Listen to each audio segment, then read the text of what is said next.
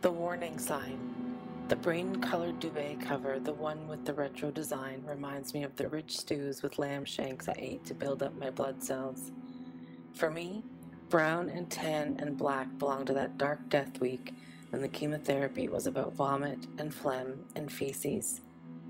During each cycle of the cell death phase, I was terribly constipated, a side effect of the anti-nauseants.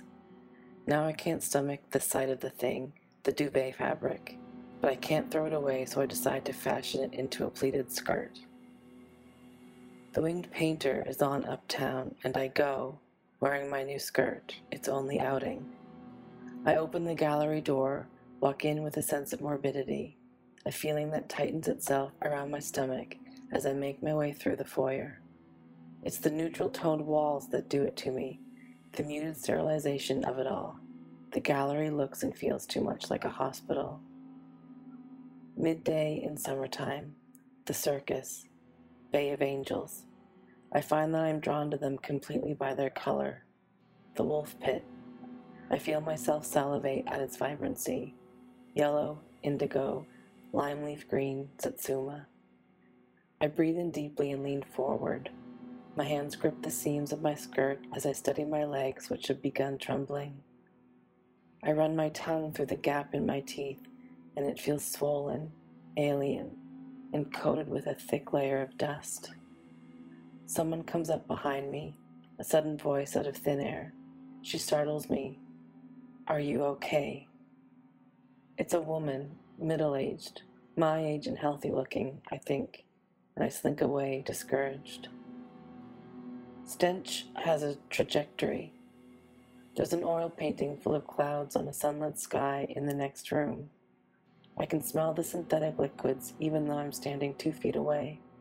I can almost see it too, a glittering plague hovering in the air, arching from the canvas to the end of my nose. I close my eyes and breathe in deeply, something metallic and ancient, the smell of blood on the wall. I imagine my mouth opening wide, a vacuum, a cave, my teeth gnawing against the thick ridges of thick paint gathered at the hem of the laminate frame. I want to bite down on the tiny blisters of oil and let the serum rush through my lungs, heart, and liver, to flood myself in nitrogen pinks and bleeding reds, to let the colors violate my blackness, an echo, a stain. Later that day, at chemo, I spot a like-minded woman in a fuchsia tracksuit and a neon yellow headscarf. Her complexion is pale and murky, and she wears a worried knit brow. I immediately recognize myself in her cormorant expression and think that I shouldn't have worn this skirt. Brown is lifeless, dreary, and draining. The woman smiles, a brazen fizz as if to say, I'm not hungry anymore. When I get home, I'll bury the skirt in my back garden.